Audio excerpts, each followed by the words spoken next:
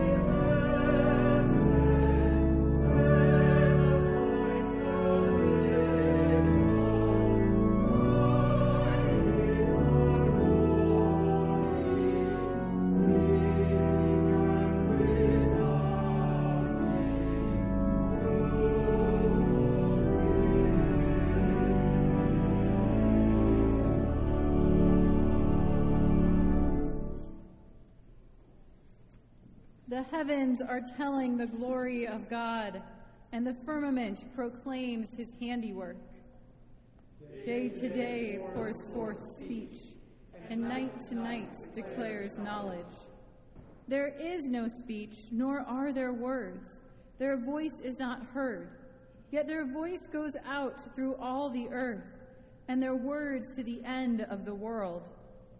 In the heavens God has sent a tent for the sun, which comes out like a bridegroom from his wedding canopy, and like a strong man runs its course with joy. Eternal God, whose signature we see if we dare to look in the creation of the universe, help us this hour to look and to listen for your handwriting and your voice in this place, among these people. Connect our temporary praise to your timeless rhythms, your ageless melodies, your everlasting joyful noise. Guide us now to focus upon you, knowing that in you our distractions become new possibilities for action.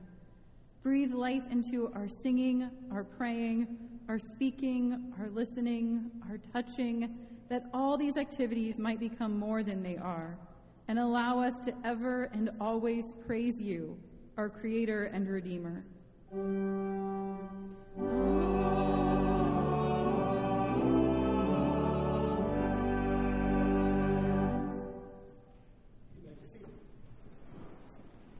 Grace and peace to you from the First Presbyterian Church in Philadelphia, both those gathered here in the sanctuary and everyone worshiping in other locations. We are glad and grateful to be with one another in worship. And because we greet one another in the name of our Lord, that means our word of welcome is one with no qualifying adjectives attached to it. All are welcome in Christ's house, so all are welcome here. Let me go through a few announcements for you before we move into the body of the service. The first is to say, normally at this point, I would invite you for a time of fellowship, but during the heightened Omicron wave, we are not doing that. We encourage you to go ahead and move outside and have your conversations in the fresh air if you are able to, simply out of an abundance of caution. The numbers are improving, but they're still not particularly good, which is why I won't be greeting you at the door. As much as I love greeting you by name, I'll be exiting through the front of the chancel as I have been until the numbers improve. And when that happens, we'll be able to get business as usual back as soon as possible, we hope.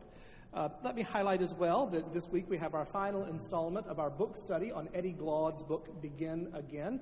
That takes place on Wednesday night at 7:30 by way of Zoom. You'll need to register through the church office for that. You don't need to have necessarily read the book to participate. And I'd like to add, you don't necessarily have to agree with Dr. Glaud to participate. The point is for us to have good conversation around important matters. I'd like to highlight as well that beginning in February, we will have a series of interfaith contemplative practices on those Wednesdays led by the Reverend Margaret Somerville. You'll need to sign up through the church office for that as well. As a family of faith, we share one another's joys, but we also share one another's burdens. And so it is my sad duty to inform you of the death of Bill Eberhardt this week. We surround his partner Rick with our prayers and all those who loved Bill. A memorial service, a graveside service, will be held at Arlington Cemetery in Drexel Hill on the 27th of this month at 1:30. A full memorial service is expected to follow here at First Church when, again, the numbers have improved a bit. Let us offer a word of prayer, of gratitude for the life of Bill to our God. Let us pray. Eternal God, before we are formed in our mother's womb, we are known to you. And so we commend to you our brother Bill with gratitude for his life, knowing that as your own sheep, he has returned to your fold through Christ our Lord. Amen. Now let us continue our worship with our confession of sin.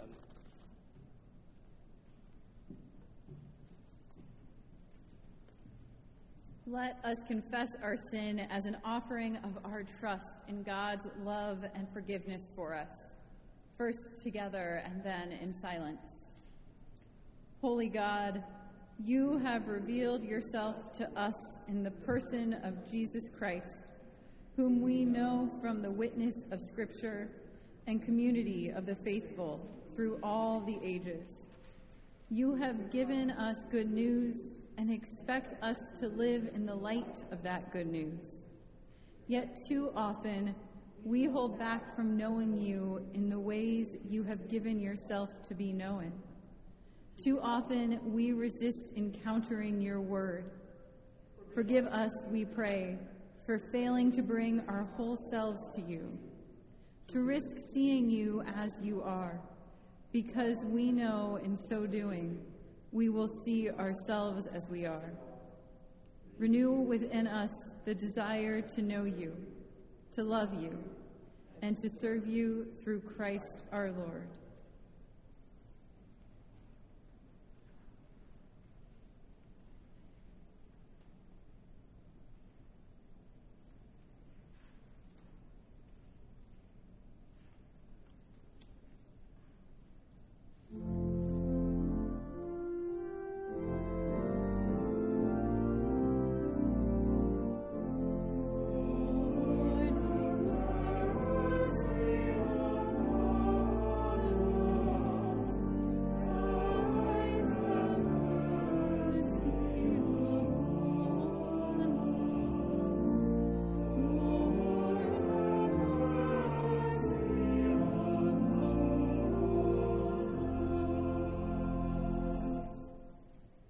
God's word does not come to condemn us, but to make us wise, reviving our souls and rejoicing our hearts.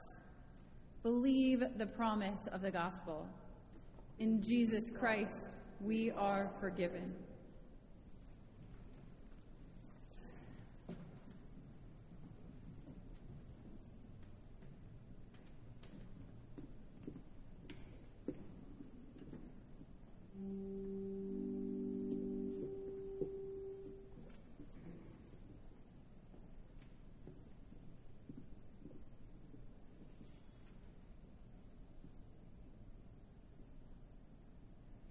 Praise to the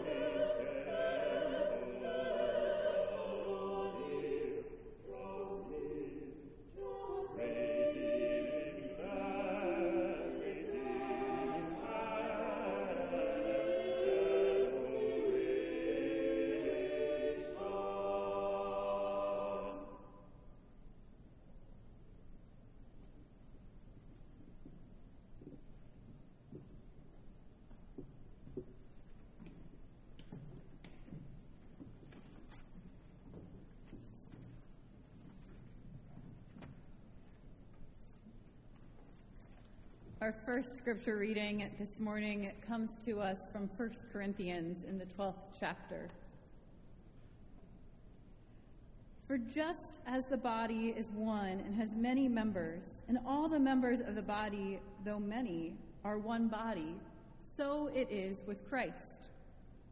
For in the one Spirit we were all baptized into one body, Jews or Greeks, slaves or free, and we were all made to drink of one Spirit. Indeed, the body does not consist of one member, but of many.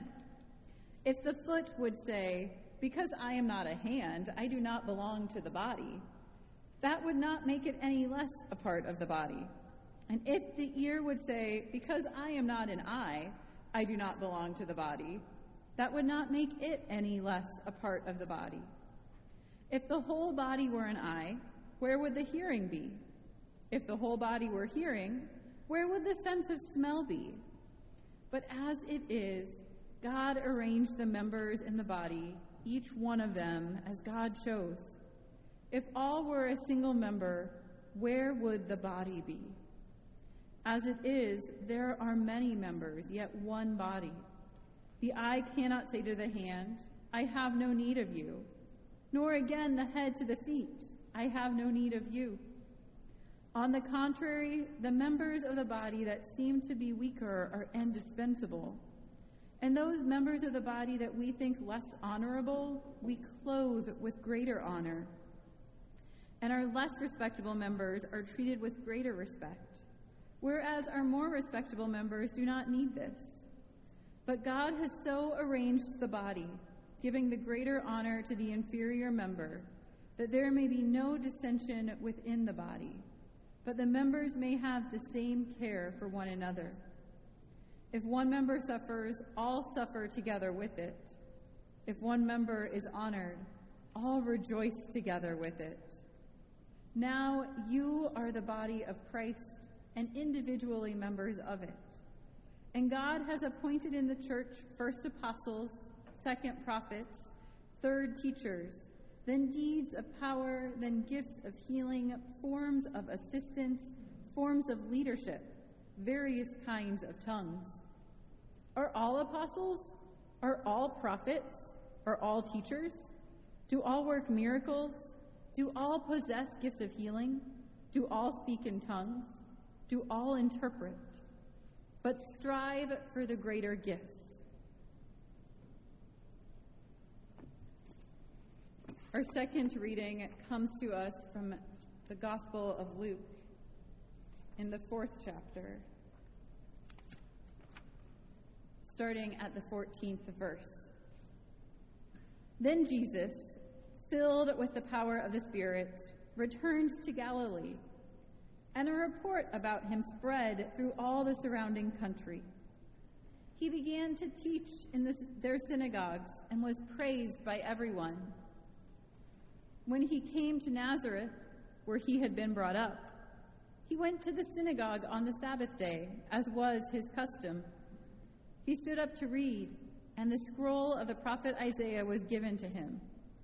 He unrolled the scroll and found the place where it is written, "The Spirit of the Lord is upon me, because he has anointed me to bring good news to the poor. He has sent me to proclaim release to the captives and recovery of sight to the blind, to let the oppressed go free, to proclaim the year of the Lord's favor." And he rolled up the scroll, gave it back to the attendant, and sat down.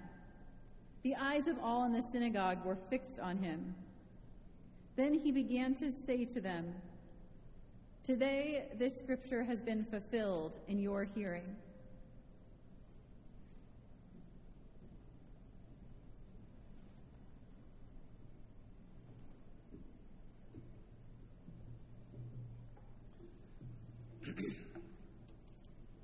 Our final reading of Scripture comes to us from the book of Nehemiah in the Old Testament, the 8th chapter, reading the first 10 verses. Continue to listen for the word of God to us this day. All the people gathered together into the square before the water gate. They told the scribe Ezra to bring the book of the law of Moses, which the Lord had given to Israel. Accordingly, the priest Ezra brought the law before the assembly, both men and women, and all who could hear with understanding. This was on the first day of the 7th month. He read from it, facing the square before the water gate, from early morning until midday, in the presence of all the men and women and those who could understand. And the ears of the people were attentive to the law. The scribe Ezra stood on a wooden platform that had been made for the purpose, and beside him stood Mattithiah, Shema, Ananiah, Uriah, Hilkiah, and Messiah on his right hand, and Pedaiah, Mishael, Michaljah, Hashum, Hashbadana, Zechariah, and Meshullam on his left hand. And Ezra opened the book in the sight of all the people, for he was standing above all the people, and when he opened it, all the people stood up. Then Ezra blessed the Lord, the great God, and all the people answered, Amen, Amen, lifting up their hands. Then they bowed their heads and worshipped the Lord with their faces to the ground. Also, Jeshua, Bani, Sherebiah, Jamin, Akub, Shabbatai, Pedaiah, Messiah, Kelita, Azariah, Jozabad, Hanan, Peliah, and the Levites helped the people to understand the book, to understand the law, while the people remained in their places. So they read from the book, from the law of God, with interpretation. They gave the sense so that the people understood the reading. And Nehemiah, who was the governor, and Ezra, the priest and the scribe, and the Levites who taught the people, said to all the people, This day is holy to the Lord your God. Do not weep or mourn. For all the people wept when they heard the words of the law. Then he said to them, Go your way, eat the fat and drink sweet wine, and send portions of them to those for whom nothing is prepared. For today is holy to our Lord. And do not be grieved, for the joy of the Lord is your strength. This is the word of the Lord. Thanks be to God.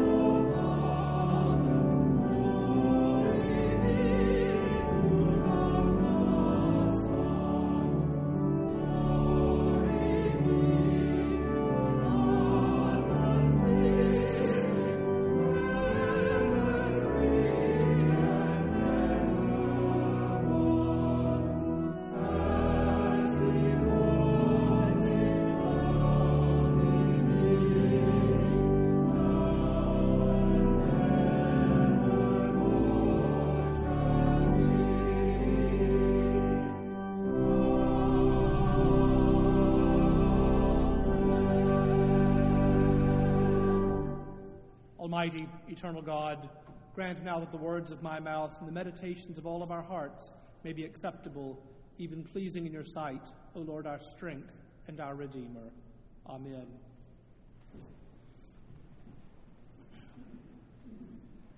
My drive to work used to pass a placard affixed to a telephone pole that read, "Has your religion apologized to women yet?"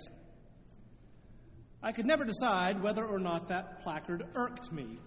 On the one hand, religions are not individuals with the capacity to apologize in a meaningful way because we are not monolithic. To be sure, the major world religions do have a somewhat spotty track record where the treatment of women is concerned. Each one has at least one branch with much for which to answer. There's no question about it. But at the same time, in the Presbyterian Church, it is not only normal, it is expected that women will serve as pastors, as elders, as deacons. My own spiritual life would be immensely impoverished without the voices of the women who have been my pastors and my colleagues. And yet, I have never forgotten a time when I was pastor of the day for a nonprofit whose board I chaired that had a food pantry in the basement of the local Methodist church.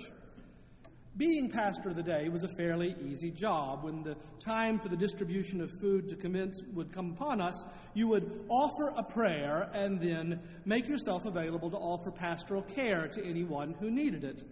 So I said my prayer, and then I said to the folks who were waiting to receive food from the pantry, I'm just going to sit at this table over here, and if any of you need to talk, just come on over. I'll be right there, and no pressure, but if you want to talk, that's where I'll be. Eventually, a young man came over and asked me to pray for a friend of his who had been struck by a car and was in the hospital. So I said to him, what is your friend's name? I'd like to pray for him by name. And the young man got a very odd look on his face and said, well, I don't actually know his real name. We call him, and it was a very colorful term. So we determined that we would not pray for him by name that particular day. My next conversation took place with a young woman. She came up to me and said, I need to talk to you about the Bible, but I don't know which verses. I want to know where it says that women should submit. Well, that's in the household codes in Ephesians, I replied, grateful that I remembered where it was. But we don't really understand them that way anymore. The world has changed since the first century. We know that women and men are equal, and besides, Genesis says that everyone is created in the image of God. And the part about women keeping silent before men, she quizzed me further. Well, I said, that one's pretty specific. The context indicates that Paul probably encountered some women engaged in gossip and wrote to them out of frustration. So, she countered, if the men had been gossipy, he would have told them to be quiet instead. Quite probably, I said. A little context makes a world of difference. Then she went on. There is this man who is always yelling at me, you need to submit, woman. That's not what the Bible meant at all, even if we took it literally, I said. The very same verses conclude with the admonition that husbands are to love their wives as Christ loves the church. And I am certain that does not include yelling at them to submit. We spoke for a few more minutes, and then we concluded our conversation. Another man came up. How are you? I asked. He said, I'm fine, but I don't need a minister. I just need a place to sit down. I was left that day with a striking reminder of how the Bible has been used to teach some very wrong lessons, messages that are antithetical to the gospel even, and also of what it has taken to overcome such wrong-headed applications of our sacred text. Students of the Bible know that it has been used to justify slavery, to defend the subjugation of women, marginalization of LGBTQ plus persons, and the list goes on and on. And the reason that it has been so readily used to perpetuate things that should have ended far sooner is, and we may as well be honest about this, it is a peculiar book, separated from us in time by a minimum of 1,900 years. And yet it's not just an old book with no relevancy for our time. It is the source of all of what we know about God. It is the revelation of God's plan for human history. And most importantly, it is the love story of God for what God has made and redeemed.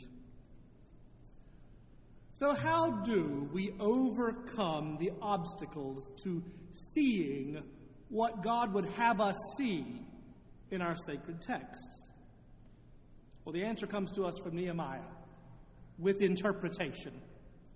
Sometimes the gap between what the Bible appears to say and what it actually means is so broad as to lend itself to broad misinterpretation. How do we bridge that gap then?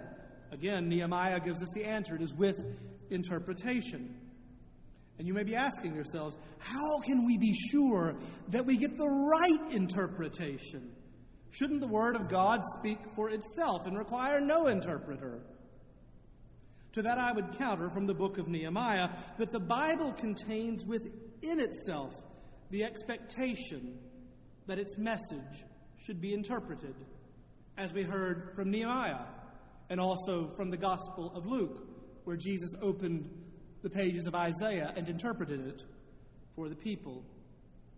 I remember well sitting in my intro to preaching class some 25 years ago when Dr. James Kay had us read this portion of Nehemiah where the priests came out and read to the people from the law with interpretation. A living God must have a living word, or else we may succumb to textual idolatry. Which means we must seek to discern God's will for each situation from what God has given us to know God. The priests shared the word of God with the people with interpretation so that the people understood the meaning. God's word is given to us with the expectation that we will use our brains and some energy will go into the understanding of it. Now, I do not mean, by the way, to claim as clergy authority over the Word of God. Megan and I and all of our clergy here are trained, indeed we are well trained, to assist in the understanding of God's Word, but we do not own the interpretation of it. We, all of us, are interpreters of God's Word. There's no way not to be, because when we encounter God's Word, we bring our lives and our experiences and our culture to bear on the reading, and that means that we are engaged in the practice of interpretation. There is no expectation when we encounter God's Word that we somehow are able, even if we could, to shed our identities. Because remember, God delights in our particularity, and God expects that we will bring our particularity to the interpretation of God's Word. But that's not the same as saying that we begin with our own opinions. It is to say that in seeking to understand God's Word, we begin by seeking to understand ourselves so that we understand what questions, what assumptions we bring to the Word of God. Neither is it to say that our gut feelings shouldn't sometimes cause us to question the text as we encounter it, but it does mean that we are not privileged to believe everything we think or feel. Now, here's a silly illustration. I am allergic to mushrooms. I don't mean I dislike them. I mean I am allergic to them. I happen to dislike them also. God does reference some dietary restrictions in the Bible, using such terms as clean and unclean to demarcate what should and shouldn't be eaten. But the mere fact that I find mushrooms revolting does not mean that they are unclean. And even if I were able to find some scriptural proof text to support my attitude that anything that grows on something that is rotting should be avoided, even then, I would need to check myself against the 10th chapter of the book of the Acts of the Apostles, where God declares all foods clean. My error would be corrected by Scripture. That is the way that we can dare to bring our whole selves to the life of faith, trusting that should our own biases get us off track, being immersed in God's Word will correct us. Which moves us to our first corollary of what to do in reading the Bible. We start by seeking to understand ourselves so that we can seek to understand and discern what God would have us learn from the text, even if it means occasionally overturning some previously held beliefs or assumptions.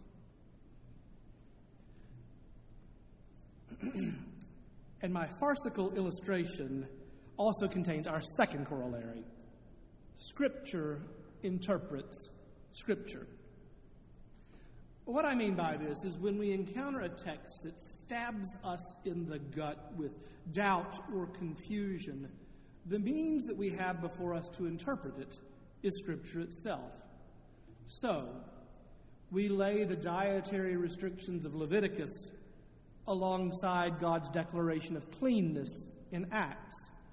We lay the household codes of Ephesians with their apparent tacit approval of slavery alongside Paul's other writings where he tells the slave's master, Philemon, to treat his returned slave Onesimus as nothing less than a brother in Christ. We do the same with the apparent expectation of silence and submission of women that we encounter in Paul's writings. We lay them alongside his letters where he extols the ministry of women and tells the newly formed church to listen to them.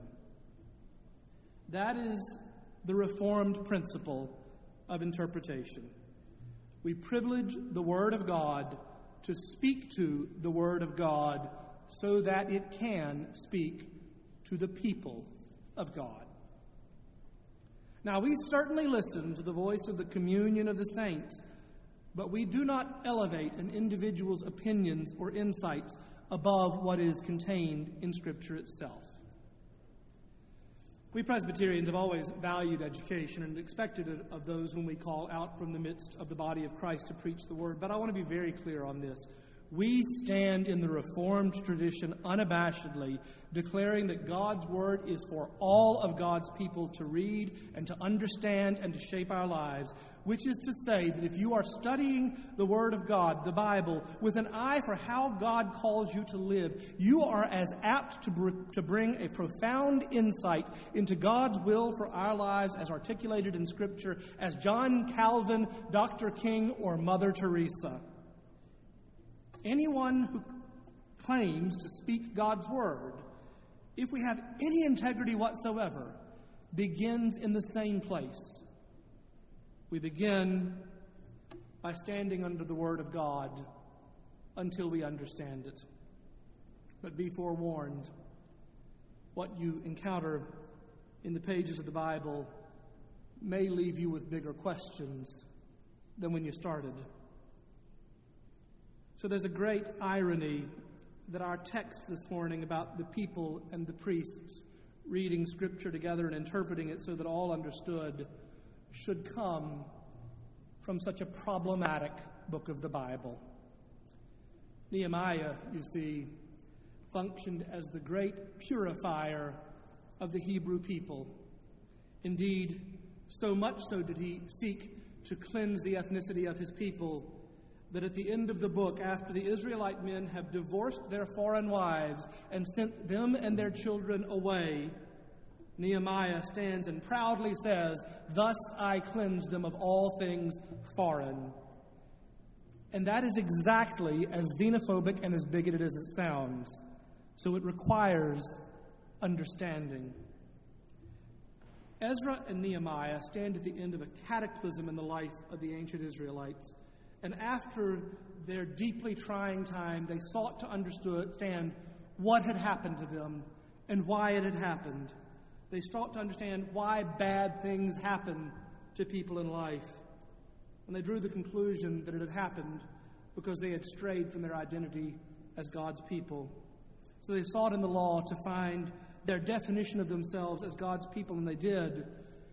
True, they needed to be reminded of who they were, but their reaction then was to define themselves in community by creating very hard and fast boundaries with those on the inside and those decidedly on the outside. There are many reasons why they did so, and it is not mine to judge them. But remember, Scripture interprets Scripture.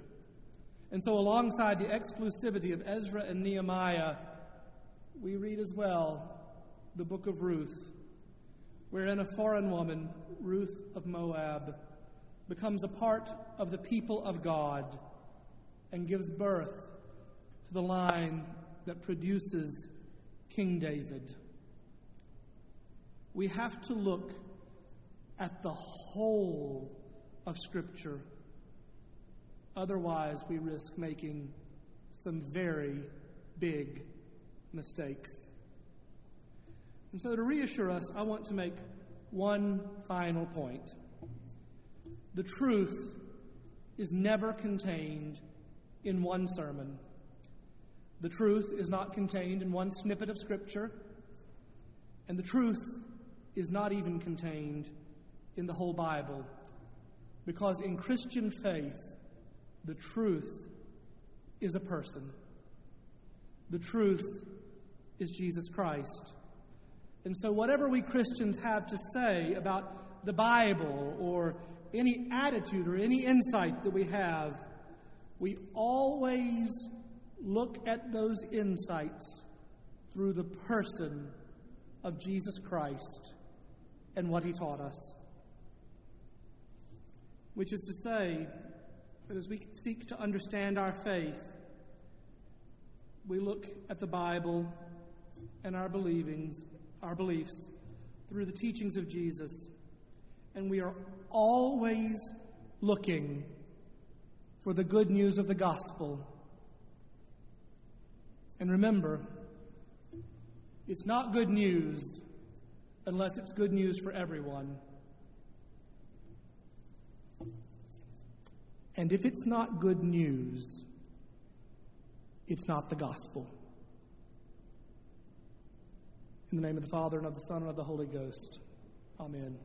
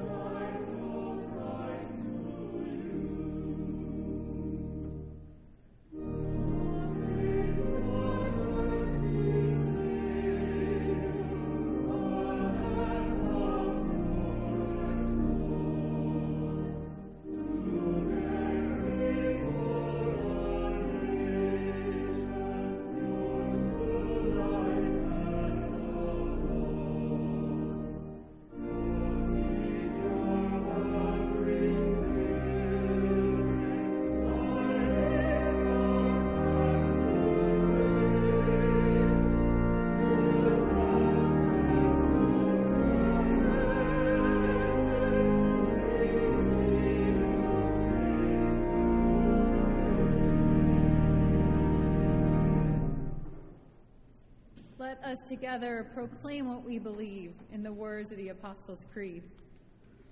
I believe in God, the Father Almighty, maker of heaven and earth, and in Jesus Christ, God's only Son, our Lord, who was conceived by the Holy Ghost, born of the Virgin Mary, suffered under Pontius Pilate, was crucified, dead, and buried. He descended into hell. The third day he rose again from the dead. He ascended into heaven and sitteth on the right hand of God the Father Almighty. From thence he shall come to judge the quick and the dead. I believe in the Holy Ghost, the Holy Catholic Church, the communion of saints, the forgiveness of sins, the resurrection of the body, and the life everlasting. Amen. You may be seated. Let us give generously from that which has been given to us, that through our offerings the good news of Jesus Christ may be fulfilled.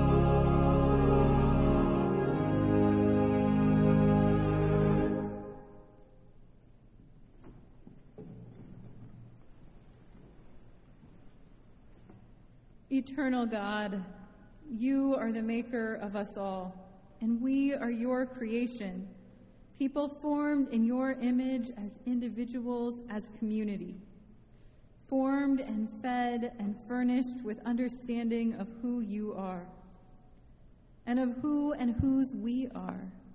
We worship you today in recognition of your calling, of your communicating, of your caring to invite us to share in your creative and healing work. We are here because we have heard you speak in us and through others. Help us, dear Lord, to ever respond to you and your invitation to your grace. God of all our moments, of our days and our nights, you speak and you act in the world around us, not only to call all people to you, but also to direct and guide us in the way of healing and wholeness. Awaken us, Lord, to hear what you would say to us. Help us to open our ears, our eyes, and our hearts to your presence. Help us to know when it is your voice we are hearing, and when it is our prejudices and desires to which we are paying heed. Lord, we pray that your church may rise up with renewed commitment in answer to your call, that your people may be instruments of your grace and love. We pray for those who consider themselves inadequate and dismiss or avoid your calling in their lives.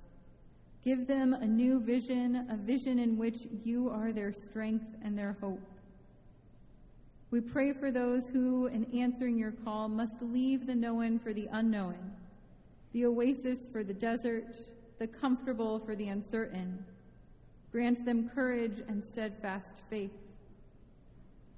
We pray too, O Lord, for those in want and need, for those of us and of the larger community who suffer in body, mind, or soul.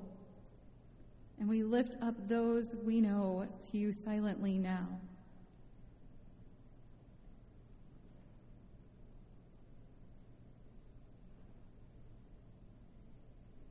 Loving God, bless us all with an abundant faith, a fruitful ministry, a joyful life.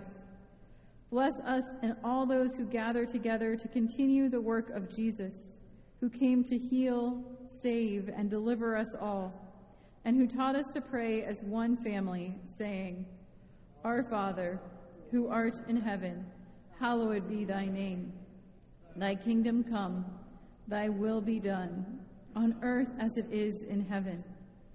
Give us this day our daily bread, and forgive us our debts as we forgive our debtors. And lead us not into temptation, but deliver us from evil. For thine is the kingdom, and the power, and the glory forever. Amen.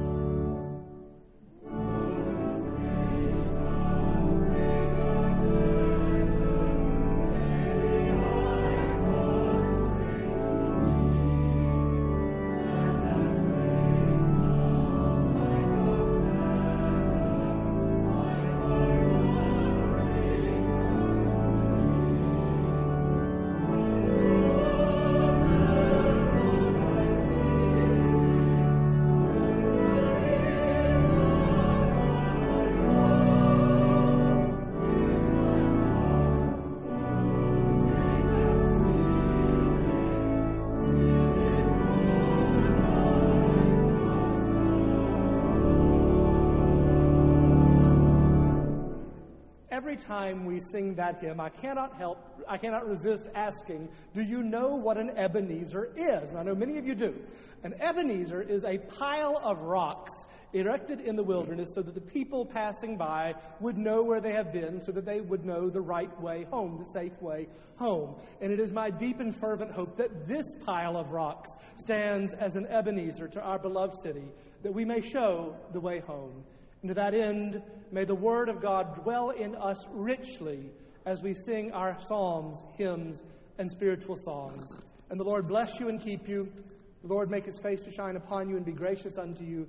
The Lord lift up the light of his countenance on you and those you love, and give you peace, both this day and forevermore. Amen.